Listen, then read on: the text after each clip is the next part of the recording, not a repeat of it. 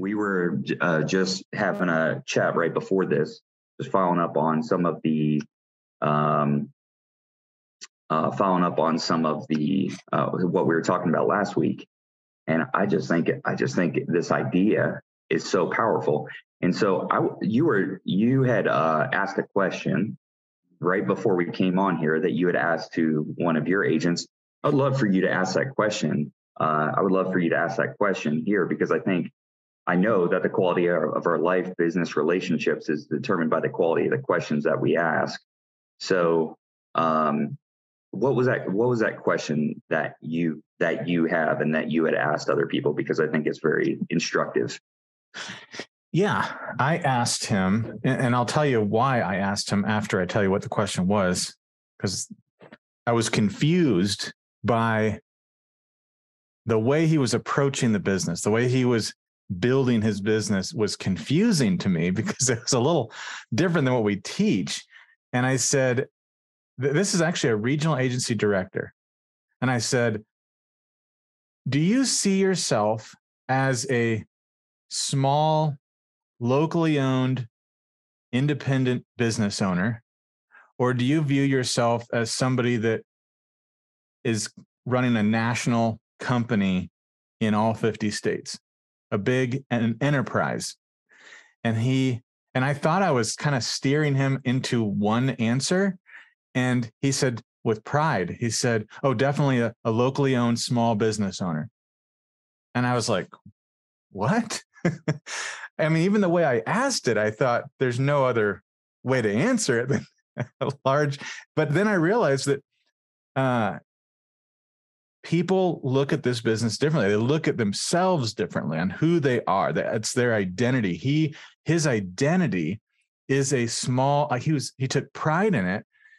And the reason I asked him that is because he was opening up an office and spending a lot of money to have a retail space, not a training center like you have, Brian, and like I have, but a retail space. And he had this plan of building this local business that is not scalable. That's why I asked him is, what you're doing is not duplicatable. It will not duplicate. He didn't have a problem with that because it fit his identity of being a small, locally owned business owner that would have to stay employed by his business forever for it to run. And it's just interesting how people look at themselves. And because of the way that you're viewing yourself in this business, it determines how you treat the business and it determines how you have a vision for your business. And so I think it's important to have that mindset, the right mindset to approach this business the right way, to scale it.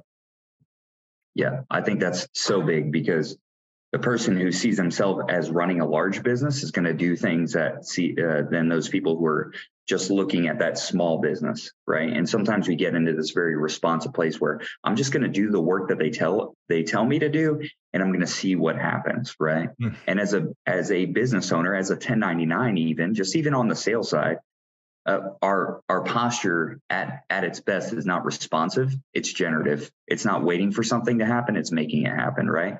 And if I have the wrong perspective, what I'm going to do is I'm going to write some business. I'm going to take that commission. I'm going to pay myself first and use what's left over for my business, right? And so there's not going to be a necessity there because I'm already taken care of. When I know that no matter how good I get this thing, I'm still going to work most effectively and powerfully based on necessity. So, and with the right perspective, what we're doing is we're paying our business first, paying ourselves last, and we're creating new levels of necessity in order to rise up to. Because if my financial template, let's say, is at 75,000, 100,000, 150,000 a year, 200,000 a year, whatever it is, my financial template is there based on what I need in order for my house to run. Then once I pay myself that first, I'm not going to work to put that extra money in the account so that we have money to invest in the future. I'm going to put myself into a place where I am, I just get to decide how to move forward. And when it's up to me in the moment, I make my decisions based on feelings and circumstances. When I've pre-made my decision, to where we're going. It's going to be based on vision and values. And what I've noticed is vision and values tend to get me where I want to go, whereas feelings and circumstances tend to hold me very close to where I am within a few percentage points. And so that's the way to grow. That's the way that I found to grow this business, is create a necessity, pay my business first, live on what's left over. And I like there to be a lot left over, Brad. I love the leftover. That's what I want. I want more and more leftover. But in order to grow my business, what that means is I'm going to have to build more and more leverage, because I can only get done what I can get done in 40 hours a week. I'm going to grow better and more effective. But when I have another person on my side, now at first it's identifying somebody who I'm in business with, right? And getting that leverage of, now there's two of us attacking this business. I tell that story all the time, where it's like, I remember when I had my first running partner out in the business. I was in the field. This guy, he's in his first couple of months. I'm like, he calls me. I'm like, hey, how's it going? Or he asks me, how's it going this week? I'm like, I'm getting kicked in the teeth, man. I'm just having a bad week, which in sales, you're going to have good weeks and you're going to have bad weeks. What we hope to do is to even that out over a month, right? And to take out any variance in that. He said, man, I am killing it. I'm out here. I've got 6 apps for over $6,000. I was like, let me rephrase what I said. We're having a great week. We've got 6 apps for $6,000 so far this week, right? And so it starts off there with having more time, because now I didn't just have my 40, 50 hours in a week. I had our 80 to 100 hours in a week. That's a no-brainer, right? That's a no-brainer. But it all starts with that. It all starts with that vision of a winning team, of having, what is it going to take for me to get to the next level? Not necessarily, maybe the top is too far away, but the next level in this business. And I had a few things in mind. I was like, I don't want to miss a promotion. I don't want to miss a promotion. I don't want to miss a promotion. That's the first thing. And I want to get to this next level of leadership, whether that's team lead. Back then we didn't have team leader, but now we have, SNA, then we slingshot, and then we have team leader, key leader on the way up. So I want to have my sight set on that, be determined to win, and just find out how we're going to do that as we go. But the end is already certain. The process is what we're sorting out and executing on. So I would love for you to talk about that vision. I remember you using that metaphor of or not a metaphor, but an actual experience of how you had built a winning team in the past. And it wasn't like, hey, join me, we'll see what happens. Maybe you can break that down a little bit. Yeah. Yeah. So building a winning team, everybody wants to be a part of a winning team, right? Nobody wants to be a part of a losing team. I've been a part of plenty of losing teams in sports, and it's discouraging. It's like, this isn't any fun. You want to win, right? Everyone wants to be a part of a winning team. The problem in college, so I went to a college that the biggest sport there was men's volleyball. And it's because it was a really diverse international mix of students. And so a lot of the people from around the world played volleyball. So I grew up in high school playing. And the problem with Matt and I is we didn't have the height. We're like 5'10", and these guys are, the winning team is like 6'3" to 6'7". And so we didn't just accept that and say, well, we're just going to be on the losing team. There was different categories. There's A League, B League, and C League. And A League was the most competitive, super competitive. And so our first year, we joined a team and got to know the players and did not win. And we hated that. So we decided that we were going to try to get onto the winning team. Well, they didn't want us on the winning team because we didn't have the height. We weren't the best setter. We were, we're pretty good at setting, pretty good at playing on the court, pretty good at hitting. And so we were like, all right, fine. If we're not going to join the winning team, we're going to create the winning team. And so we knew, Brian, that we needed to have the best spiker at the school.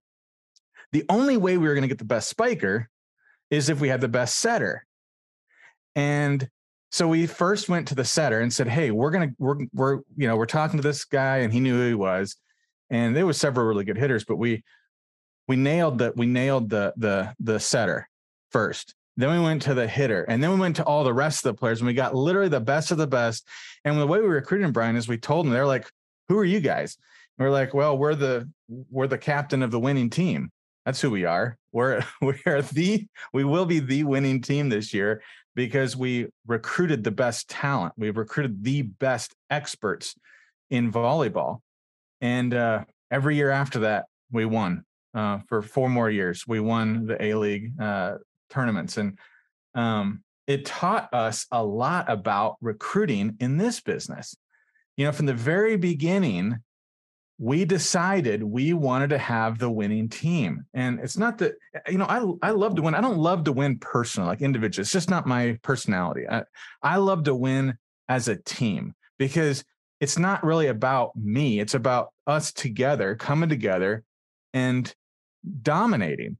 And that's fun. It's fun. You got to have that competitiveness. So we kind of approached Symmetry the same way.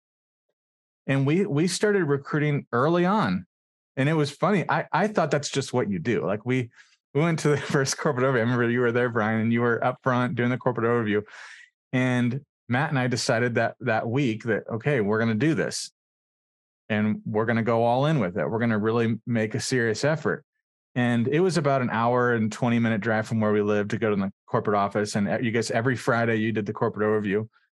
And in our car, we had 5 seats. So Matt and I were in the front. We had fill the seats. Well, that first week, we actually had 4 people that wanted to go. So we had to take a second car. Now we got 4 more seats. We had to fill those seats. And so we come into the first week, I think we had like 8 people, including Matt and I. And they were like, what in the world? I mean, I remember you saying, what are you guys doing? It was funny. The guy that recruited us actually wasn't happy about it. He thought that we were being too aggressive. It's like, well, we want to win. We came here to win. We didn't come here just to play. We came here to win. And we wanted to grow fast. I mean, it's so funny that when people say, when should I start recruiting? Well, when do you want this lifestyle?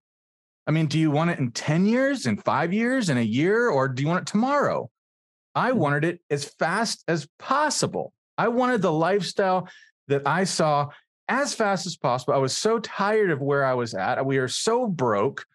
I was so tired of being defeated for so long. I just wanted that lifestyle. And so, we just decided we're not going to care about what everyone thinks about us. If people think that we're growing too fast, okay, let's go. Now we know who we're competing against. People have said worse, right? People That's have said worse. So yeah, that was kind of our mentality, building the winning team. Well, and that's the thing is like, well, what if I'm not good at this business, right? So why does that mean you can take this why does that give you permission to not offer this opportunity to other people? Why does where you are, and I love that Devin Johnson said that. And it's like, okay, so if you're not good at this and it was going to take you 10 years and you start to build right away, and it takes you 5 years instead, right? We know we're going to cut our timelines because of that duplication leverage and just having other people work with us. And I think that's you bring up, that's such a good point. I want to make sure everybody got that. You don't have to be good at this business to have the winning team. Mm-hmm. The best team in football is not owned by the best player. The best I could have the best restaurant in town. I don't have to know how to cook at all. I just have to be able to find the best chef. I have to find the best players.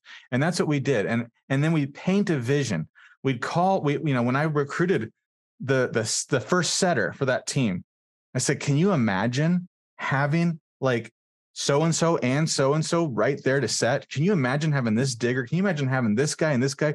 That's what we're going to create. And he said, if you can do that, I'm in. And we go to the next day. Hey, we already got the setter, this best setter. Can you imagine? And so when we came to this business, I would call up people I would never normally reach out to because I thought there's no way they're going to do this, but we still called them anyway.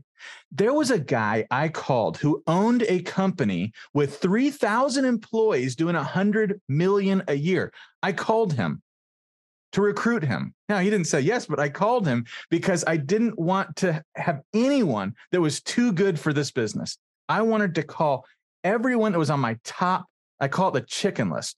The list that everyone has on this call that you're too afraid to reach out to because you think they're going to say no. They're not going to do it. But I figured, you know what?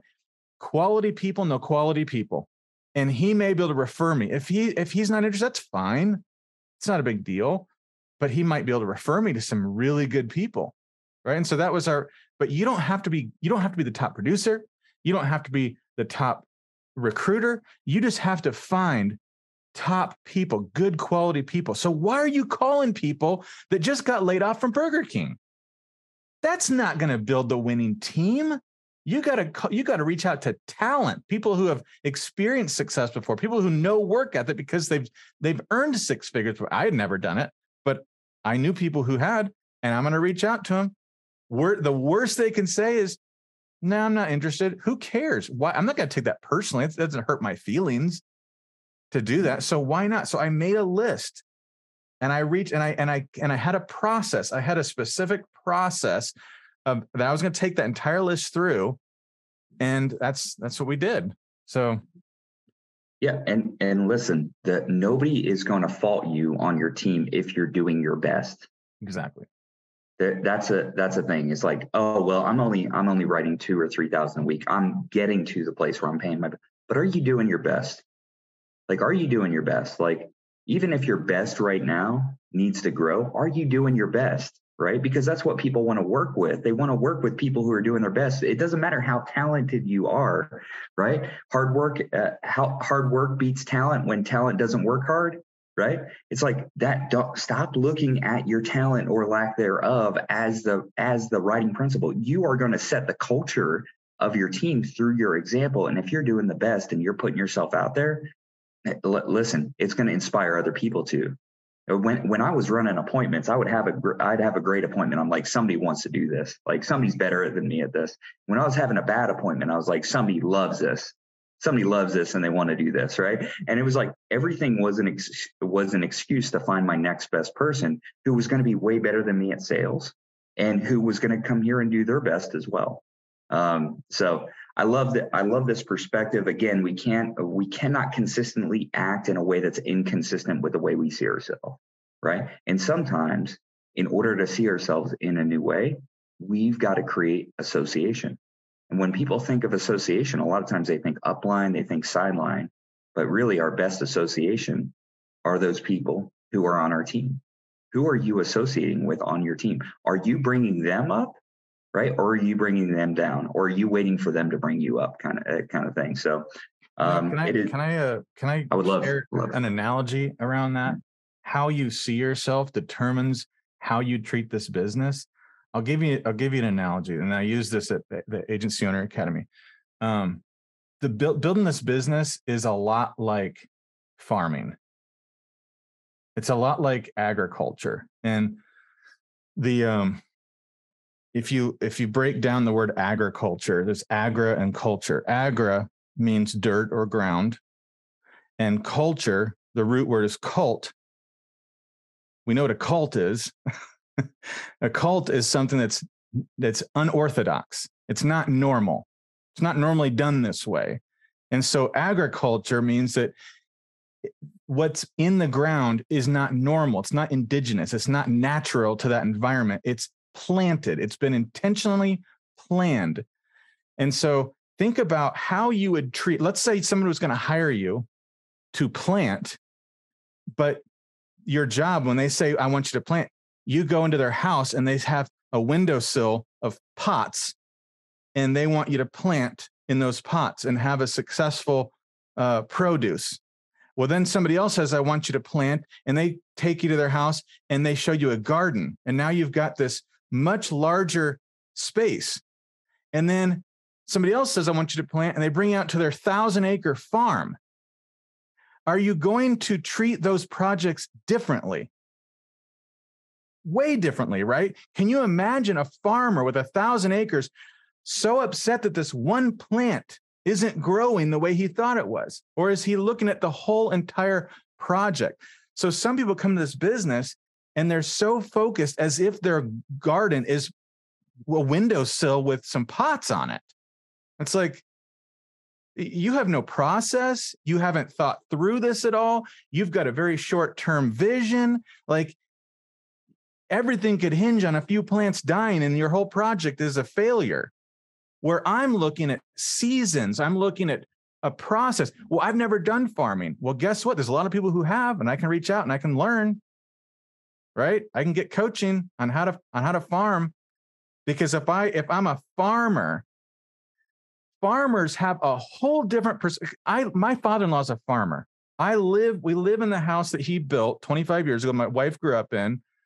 It's in the middle of their 400-acre farm. He's got cattle. He had chickens. He grows hay, and everything is planned out years in advance. He's got a vision years in advance. And he also understands that every season has a different work in that season. There's a planting season, there's a nurturing season, there's a harvest season, and then it repeats itself. And that was part of my problem, Brian, early on when I came here, is I thought there was only one of each. I thought it was just one cycle. I thought, okay, I'm in my planting season. Eventually I'm going to be in my nurturing, then I'm going to have my harvest, and I've arrived. I'm here. But my harvest wasn't as good as I thought it was going to be. So I had to go back into my planting season again, and then have another harvest. And it was much better. That second harvest was way better than my first one. But then I had to go back in because it wasn't the harvest I came here for. It wasn't the harvest that gave me the lifestyle that I wanted, the time freedom. And so I had to do it again, another planting season, another, and I realized this is just life. This is the way that life is. We have to be okay with these seasons, and we have to know what season we're in so that we can know the work that has to be done in that season. If I think I'm in my harvest season, but it's really planting season, I'm not going to do the work that I need to in that season. People get so caught up with, what do I need to learn down the road? Don't worry about that. That's not your season. Focus on just the very simple things, the basic things that you need to be successful in the season that you're in, because the next season's coming. But having that mentality of, what am I growing here? Am I growing a small garden? If that's what you want, that's okay. It's a hobby. You're not going to have a business out of a garden. You'll have nice vegetables. It'll be nice. It'll enhance your dinner. Sometimes we have a nice garden, but it's not a business. If I want a business, I've got to have processes, and I can't get my feelings so attached to little plants that are part of my 1,000-acre farm. Right? So having that mentality, think about, I'm trying to get you to think ahead. Like, if you were to do that, what would you have to do in order to have a successful harvest? If you were coming into farming, you've never done it before, you're going to have processes spelled out. So like Jesse last week asked, how do I keep going when I'm recruiting and I'm not getting the results and I get frustrated and I just want to quit? Well, if I was planting a garden, I might have that mentality. But when I'm farming, I'm trying to look at, what processes do I need to have in place that right now I'm going to wear the hat. I'm going to do the planting. I'm going to do all the work. But it's not so that I can do it forever. It's so that I can create processes that I know will work. And then I can hire someone to replace myself to do that process. And I'm going to do it in different areas of the business. I'm going to do it with recruiting. I'm going to do it with selling. I'm going to do it with dialing and setting appointments. Everything that I do in my business has to have a process, and I have to be able to teach it. And I have to be okay that next person in line is not going to be as good as me, but that's okay, because you talked about this, Brian, at the AOA Academy. I have 40 hours in my week, but when I hire somebody else, now I got 80. I hire another person. Now I got 120 hours in my business working for me. Now I've got a fourth person, that's 160 hours. So even if that replacement isn't quite as good as me, it's allowing me to go do other things that are more profitable with my time. That's how you run and scale the business. So good. So good. I want to open it up for Q&A. Because I know there's a lot of folks who may not necessarily have the chance to communicate with you and to pick your brain. And I know how much gold I've gotten in our relationship, and just getting to grow right beside you, being challenged by your growth, and then feeling like I'm winning sometimes. And then, then you guys shoot, and then we go back and forth. And I've gotten to grow this business with you, but a lot of these folks have not had the opportunity. So, who's got the first question?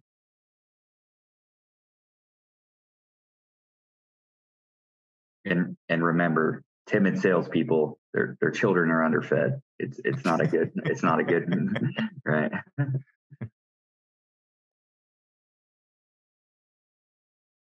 I'll go. Hey, Brad. Go for it. Jake Davis, direct to Brian Delaney. Brad, I know you guys have always focused on warm market. Could you talk a little bit about that? It seems like our agency is leaning a little more towards warm than cold. Obviously a mixture of both, but I love what you've had to say about that in the past. Could you talk about that a little bit? Yeah. Let me tell you why I like warm market better. We do both also. We've got a ton of cold market in our agency, but we're definitely way more heavy on warm market. I personally have never recruited anybody from cold market. Everybody I ever recruited was somebody that I met. Either I knew them before, or they are a friend of a friend, or they were somebody I used to go to school with or church with or whatever it was. And one thing that I like about it is if I don't like the person, I don't have to call them. I don't have to work with them. So I can just reach out to the people that I like and I want to work with. And, I also know the track record, at least a little bit. But when I reach out to someone, here's the thing, guys, people are people. 95% of people are not happy with what they do. It's a pretty accurate percentage. I don't know the exact, it's about 95%. There's something they're not happy with. They either aren't making the money they want to make. They don't have the security. They don't have the time freedom. They're overworked.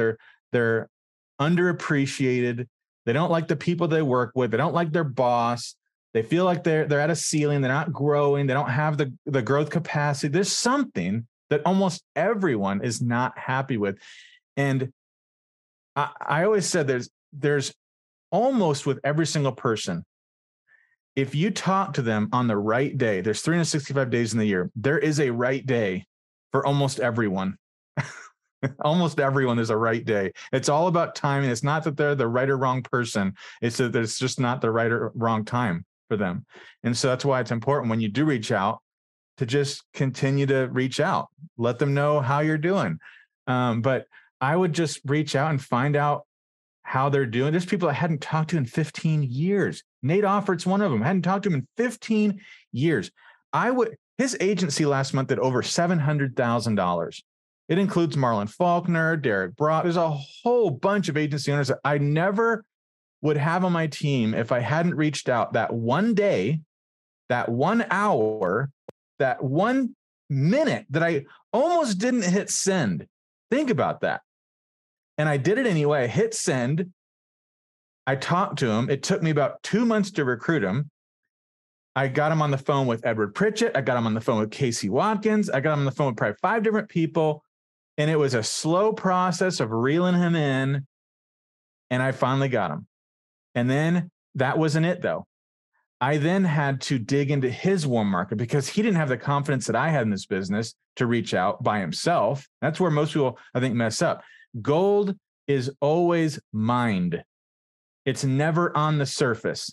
You have to dig for it. You have to dig for diamonds. Anything of value doesn't sit on the surface. It's got to be mined. And so I knew that as much as I wanted Nate to be on board, he wasn't on board. Even though he said yes, even though he got his license, even though he got contracted, he wasn't on board to really build this business. So I said, get me on the phone with your top 10. Who can I talk to? He got me on the phone with his top 10 in his first 2 or 3 days. I recruited 9 of them. One of them was Marlon.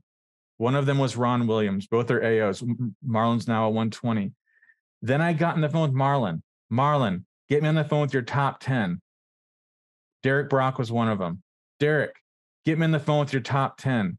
I'm waiting until I find the anchor, the ace, the guy that's like the guy or the lady that's just going to tear this up. That's who I'm working with. I'm not working with just my front level. Guys, you can do this with cold market.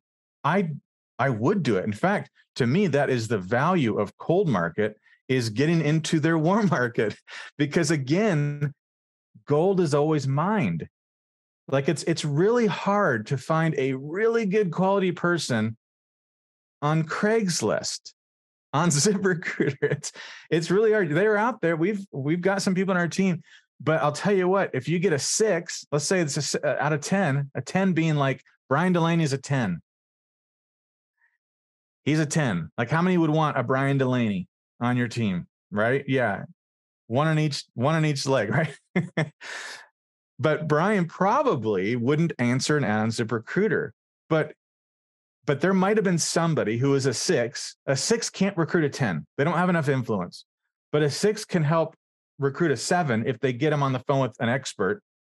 And so then 7, and then I say to the 7, get me on the phone with your top 10. He's going to only be able to recruit an 8.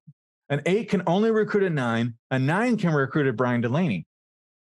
That's why you've got to dig and dig and dig. And that's the power of warm market recruiting. So even if you're doing cold, do both. Do warm market recruiting with it. This is the most valuable thing of any recruit. The contacts in their phone. That's the most valuable thing. Every single deck of cards has 4 aces. Every single deck of cards has 4 kings. You might say, I don't have a good warm market. Yes, you do. That is an excuse. It's a cop-out. It is an excuse. Everybody has. It is a proven fact that the average person by the age of 21 knows 1,000 people by their first name. 1,000. If you're older than 21, you know more than 1,000. You might have not talked to them in 15 or 20 years. I hadn't either. There were people I reached out to I had not talked to since grade school. So what? Who cares? What if they say, no thanks? Worst case scenario, this is my mentality when I reached out to them. My number one goal is I want to help them. So that's my mindset. I'm not doing it for me. I'm doing it for them. I've found something that will help them. If they're part of the 95% that are not happy, I have something to help them with. But number 2, if it's not the right timing, I reconnected with an old friend. I hadn't talked to him forever. What's wrong? How is that a bad thing? That's the worst case. Best case scenario, I help them. Worst case scenario, I reconnect with an old friend. It's not a bad. So to me, that was my mentality that I'm just going to make a list. I'm going to go through this process. I'm going to reach out. I'm going to show a video. I'm going to get them on the phone with a 3-way.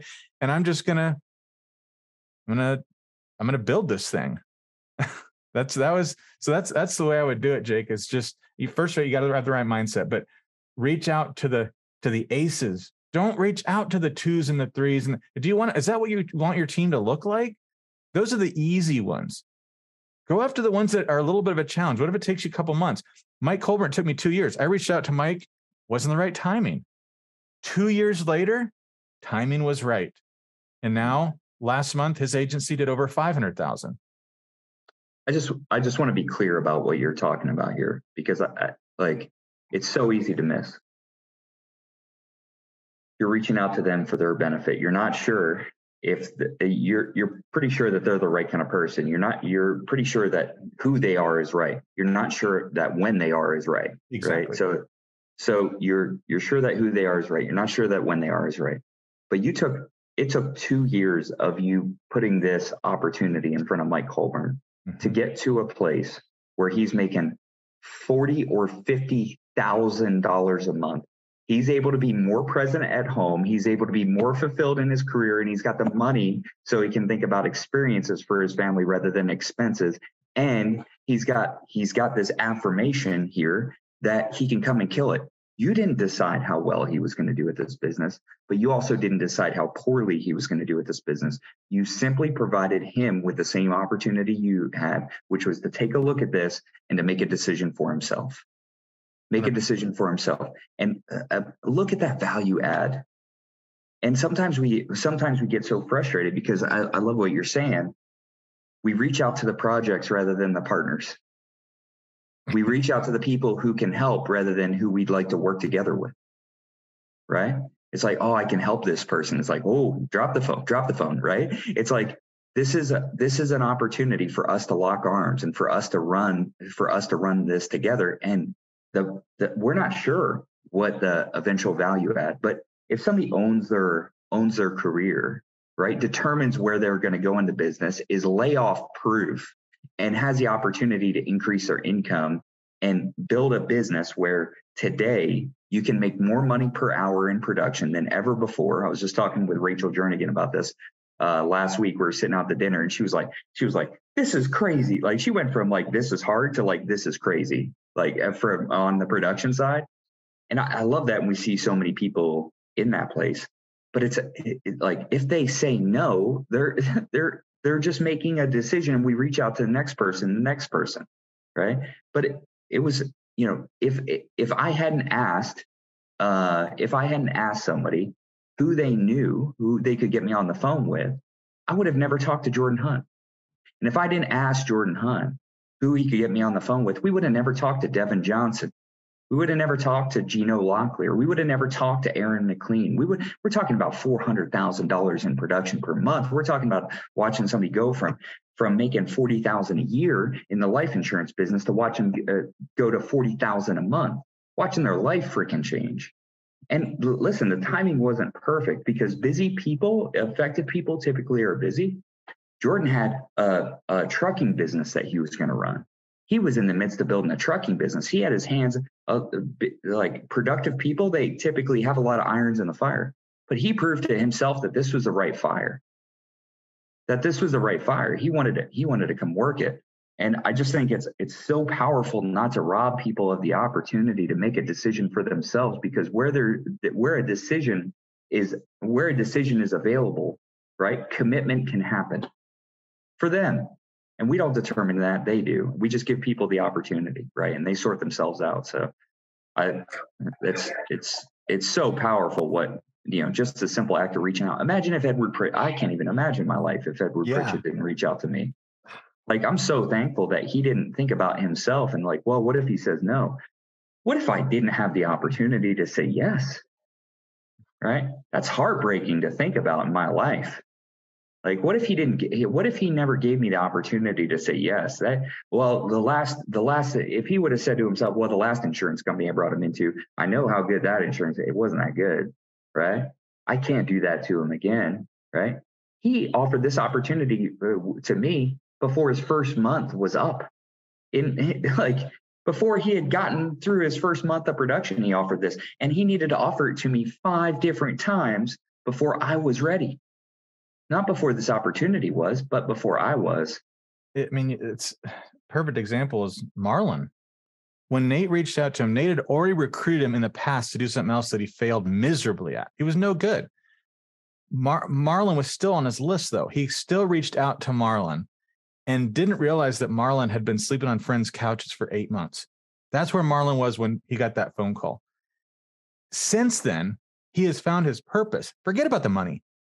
He has found his purpose. He didn't realize that God gave him a gift to speak into people's lives and to build belief. I've never seen anyone that has that gift like he does. He can move people. And he never even knew he had it in him until he came into this business because Nate called him. What a gift. I can't even imagine where he would be at if Nate hadn't had the courage just to pick up the phone call and hit send. That's all it is, to change somebody's life. And it's up to them. Like you said, Brian, we're not forcing them to do anything. At least they have the choice, though.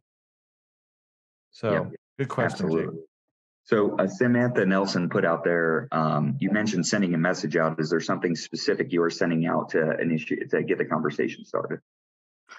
Well, my goal was just to get on a 15-minute phone call and to catch up and see how life is going for him. So if that's your mentality, what would you say? Here's what I said. Like, if it's a Facebook direct message and I don't have your cell phone, I'd say, hey, Brian, just scrolling through Facebook and found you, hadn't talked to you in forever. I'd love to catch up and see how life's going. If it's on my cell phone, I have the number. Hey, I was just scrolling through my contacts and I came across you. I realized I haven't talked to you in forever. I'd love to catch up and see how life's going. That's it. That's all I'm trying to do is get on the phone and just see how life's going for him. Yeah. It's that simple. Don't complicate it. Because once you get in a phone call, I would talk about their family. I always say FORM, FORM, family, occupation, recreation, motivation. I'm looking for their motivation. I'm looking for a pain point. And if I'm talking about family, they may say that, I don't get to see my kids very much because I work too much. If I'm talking about occupation, they may tell me that they don't have enough free time. They don't make enough money. I'm kind of digging for that pain point. But initially I'm just catching up to see how life's going. So when I'm talking about their family and work, it's a natural conversation. It's not awkward. It's just a comfortable conversation. And I let them know what I'm doing, what I'm working on, and just go from there. Pretty simple. Yeah. And listen, the opportunity in that conversation is there. Just get yourself out of a selling mentality, get yourself into a connecting mentality. Exactly. And it's not like, oh, well, I'm waiting for this other shoe to drop. You might hear them say, oh, I love my job. I've got, I'm making the money that I've got. Man, that's awesome. It's great. That's awesome that you do. But there currently right now, there's over 4 million people who are in sales who are dissatisfied with the position they're in. And it's probably more than that. This was a year ago. Those statistics were there. 4 million people who are in direct sales in the U.S. economy who do not like their job, who are dissatisfied with what they're doing. So the likelihood that the person you're talking to is one of those 4 million or so many other people who aren't even in this position. I was running a construction business before this, who aren't in this position, who are open to other opportunities because the path they're on, they just can't see a future that they desire. So I know, Pearly, you have raised your hand here. So, yeah. Can you hear me okay? Got you loud and clear. Cool. And Brad, let me just start with a massive amount of gratitude this afternoon. Okay. I'm calling you from LaGuardia. I'm looking at, we just spent 3 days staying in Times Square. Jenna ran the marathon over the weekend. And, I've told you this before. I wasn't attracted to Brian at first, right? I was attracted to you and your brother. It was the first time I met Brian, I wanted to fight him because he had just come off like the Grand Canyon for 2 months, and I was dying, right? I was broken, and that was the last thing I wanted to hear. But you and Matt, you let me redream, and I'm really grateful for both of you. Just really grateful for both of you, man. And so, a question for me is, as we in our agency, as we're getting ready to break out 1, possibly 2 agency owners here in the next 60 days, my question for you is, how did you do that back then where like you were giving people the freedom to build their own agencies with their own processes, as you were talking about processes earlier, versus like, hey, this is how we're going to do it. You know what I'm saying? Like Brian's always been really good about letting us kind of do our thing and then reining us back in, or that collaboration that we all have. What did that look like for you guys on that side? Yeah, you definitely can't force it. I mean, there was things that I wanted to try, Matt wanted to try, and we learned the hard way. We realized why Symmetry doesn't do it that way. And sometimes you just have to let people fail. So there's this balance between them taking ownership in their processes and then also failing and realizing if they're strong enough to not quit after that. So I would still coach them and say, it's far, and this is straight from Casey Watkins' mouth. I could not agree with him more. It's far more important to have a unified process than the best process. You think about all the top producers. If they did a call every Wednesday and every top producer taught what they did and it was different from the last guy. It was different. And it's like, I don't know what to do now. This guy's doing this guy's doing that. If everyone is saying, here's what I did, and it's the same, you're going to get movement in the team. If you don't have unity in the processes, you will not get movement. People will freeze. They don't know what to do. They get overwhelmed. So I coach people on this, and there's still some strong pioneers in my team who still wanted to go do things completely different.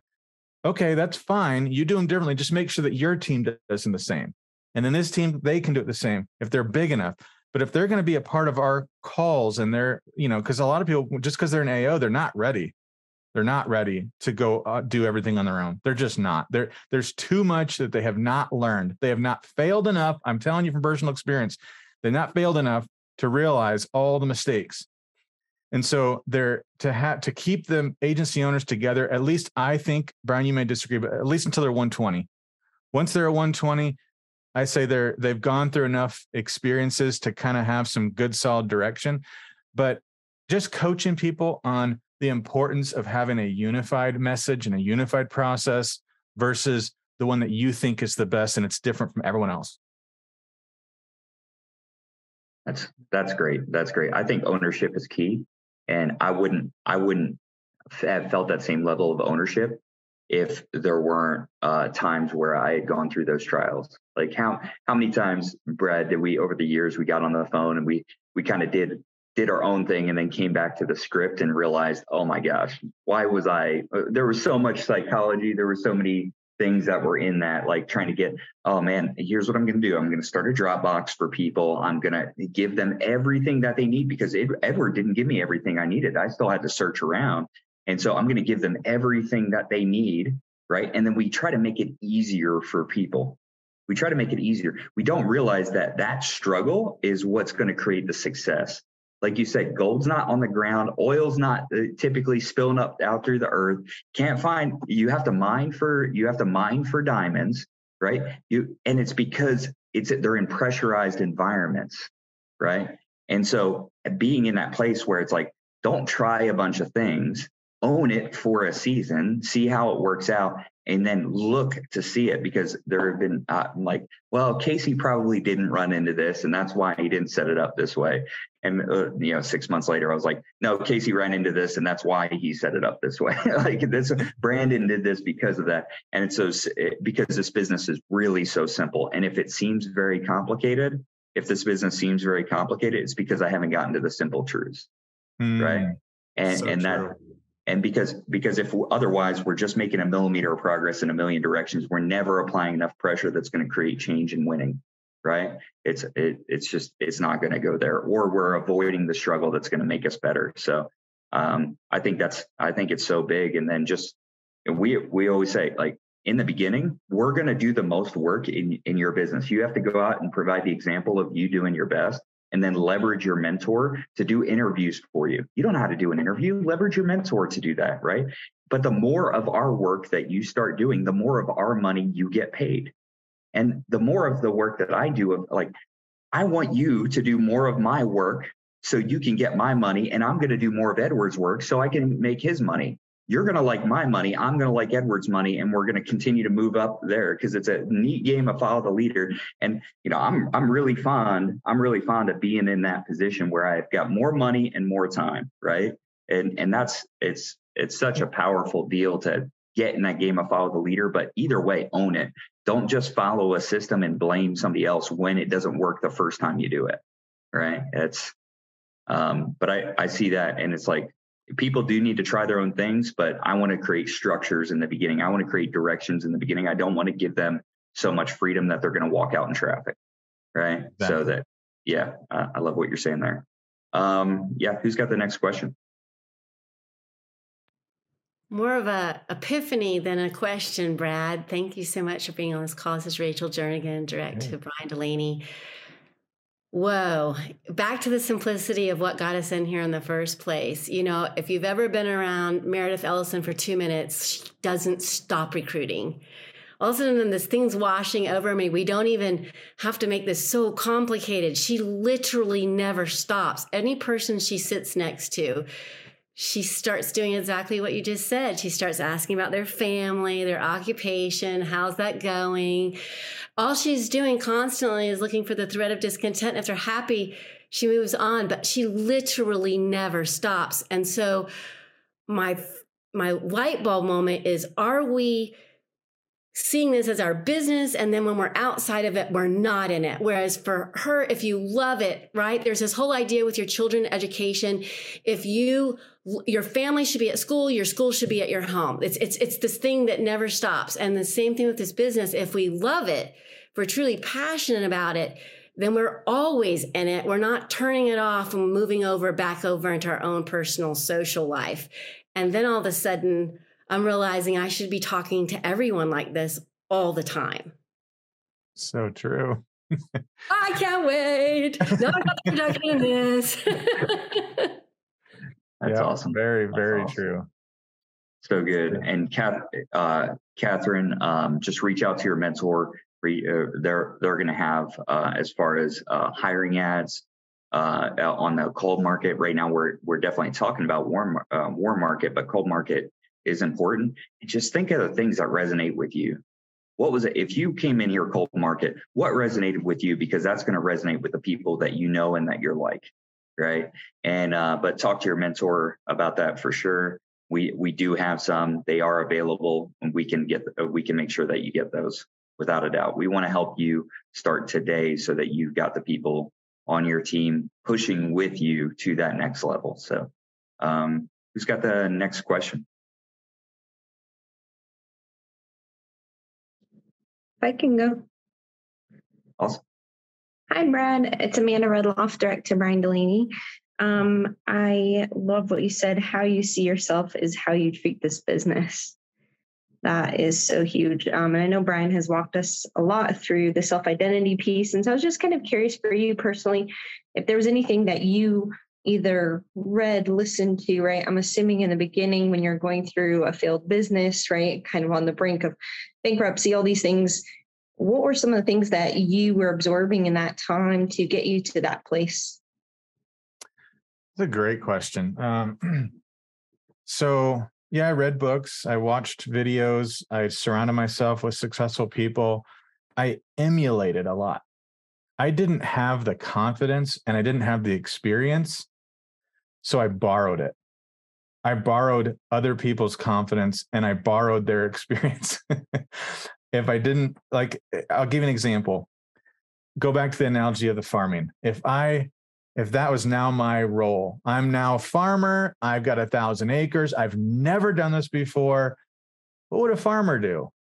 How would a farmer act? How would a farmer, just asking, what would Brian Delaney do in this conversation? What would Brian Delaney do? What would he say? How would he cover this objection? Just literally putting yourself in that position. That's what I did.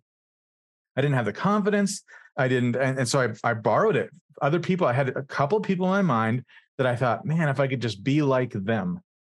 And the more you do it, the more you become like them. You just surround yourself with those kind of people and it helps. A book that really, and I say this all the time, people probably get here to me saying it, but E-Myth Revisited by Michael Gerber. I've read it 3 different times. Every time I've gotten something totally different out of it. And it was at different phases in my growth in business. But in 1 week, this is back before in another business I had, in 1 week, I had my business coach recommend this book.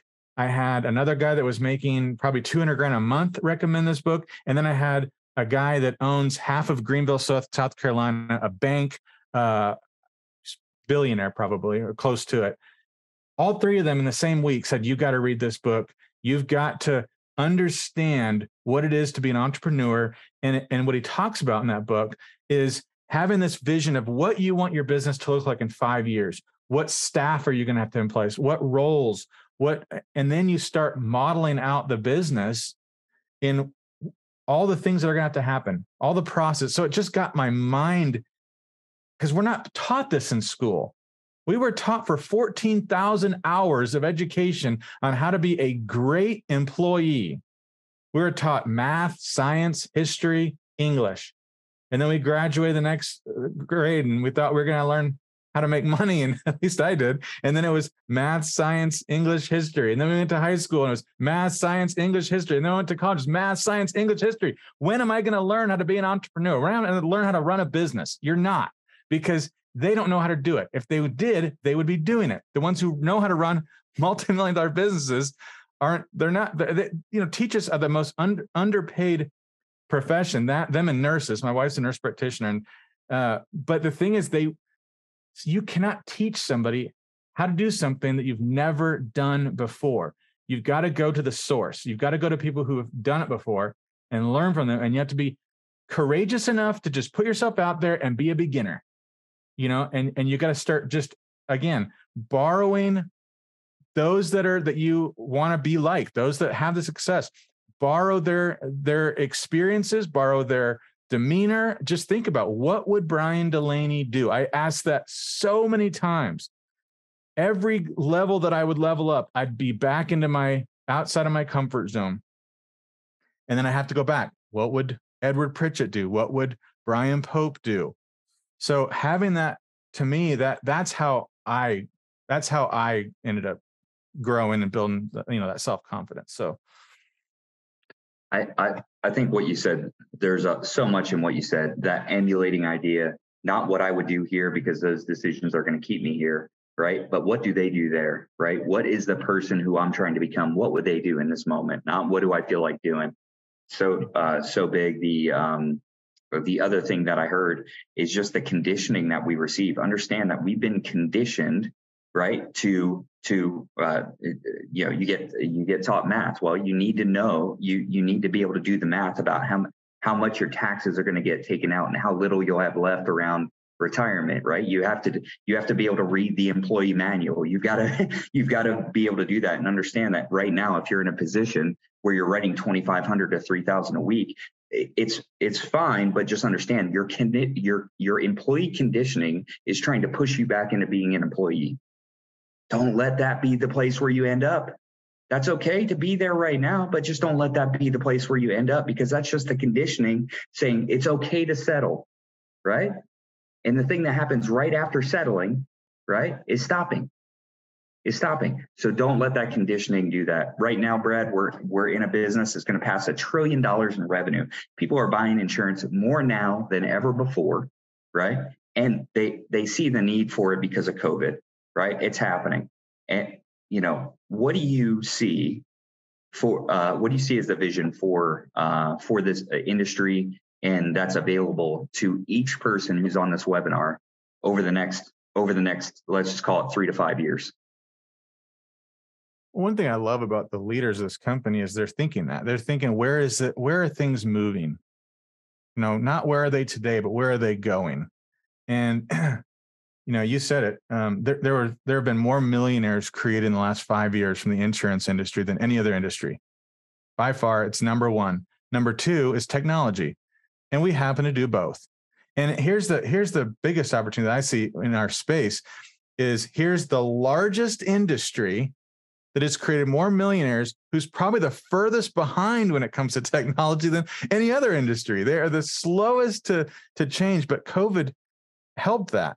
They realized we've got to, you and I, Brian, when we started this business, we were faxing applications to the carriers. This was not 20, 30 years ago. This was 9 years ago. We were still faxing applications to carriers. I didn't even know people used fax machines in 2013, 2014, 2015, it was ridiculous. And, e-apps were like this. Every other industry, everybody's got e-apps, and we're so excited about e-apps. But now we're virtual, where people want convenience far more than they want cheap price. If you look at the reason that people buy anything, they do studies that say, why did you buy this product? Not anything. Price is not in the top 10. It's not in the top 10. Number one is convenience, or number one is actually, I like the person that I worked with, but number two is convenience. And a lot of times, if we could buy something without having to even work with anybody, we would do that. That's where things are headed, but we get to be a part of that. And, to me, it's like, I'm looking at what I'm doing in this business, like fishing. I'm, again, similar comparison. I don't have one fishing pole. I don't have 10 fishing poles. I'm not just using a net. I am building a fleet of fishing boats, all who are using nets and fishing poles and everything possible. That's the way I'm looking at this business. And so when I recruit somebody, I'm recruiting somebody who can be a captain of a ship or a fleet, because the wave is coming. It is coming. It's a massive wave. And the ones who catch it, like, there's going to be a lot of people who don't swim hard enough. If you, the surfing analogy, if you're not swimming hard enough, the wave will go right under you. You'll pass it by and you'll say, I woulda, coulda, shoulda. You'll tell the stories to your grandkids about how you were a part of this Amazon of a company, this Apple or a Google of an insurance company. I was a part of it, but I missed the wave. I won't have that conversation with my grandkids. They're going to say, how were you the one who changed this family tree? That's what they're going to ask. How was it that we went from, your parents and grandparents being dirt poor to all of a sudden this massive change, generational change? And it's because I saw the opportunity. Being at the right place at the right time is not enough. There's plenty of people who are at the right place at the right time. It's not enough.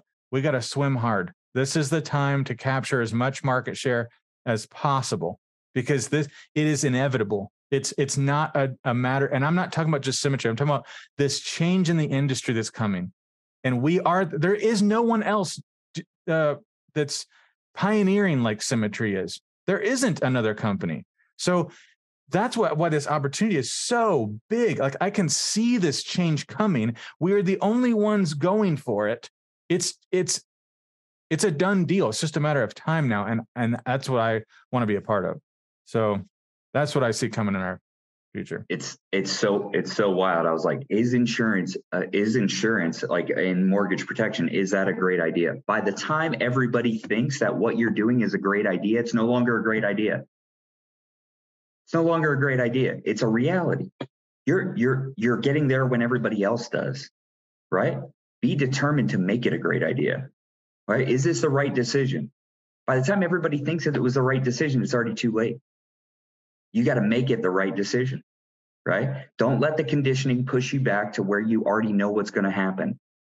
Allow your positioning to push you in a direction where you don't know how good it can get. Let's go. The first step, don't show up to the next call in the same place you are today. For the help desk call tomorrow, don't show up there. Don't show up there as the same person in the same place. Go out and get a result. Go out and read 10 pages. Go out and do massive activity. Go out and do the thing that you had already written off. Like, I didn't set up enough appointments this weekend. That's okay. That was then. This is now. What's right now? And what's right now is the opportunity of a lifetime. It's opportunity of a lifetime. Let's go get it. Let's go grab it. Let's go work it. Let's go make it a great idea before everybody else figures it out.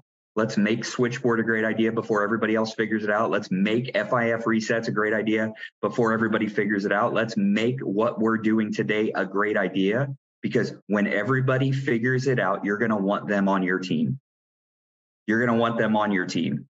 And so let's reach out to those people. Let's not steal the opportunity from other people because of our lack of posture, because we're listening to the conditioning. Let's put ourselves in the position to receive and give the most value possible to everybody who's in our circle of influence. Thank you all. Grateful to be in this business, fired up. Brad, thank you so much for these 2 weeks you've invested in us and our team. I always learn so much getting to hang out with you, always get pushed. Always feel like I'm going to go walk on the beach. I'm going to go do a JR field. They go plant a sign in the sand. Hiring today. Let's change things. Listen, it's high tide. We're in season. Let's go. Thank you all. Thank you.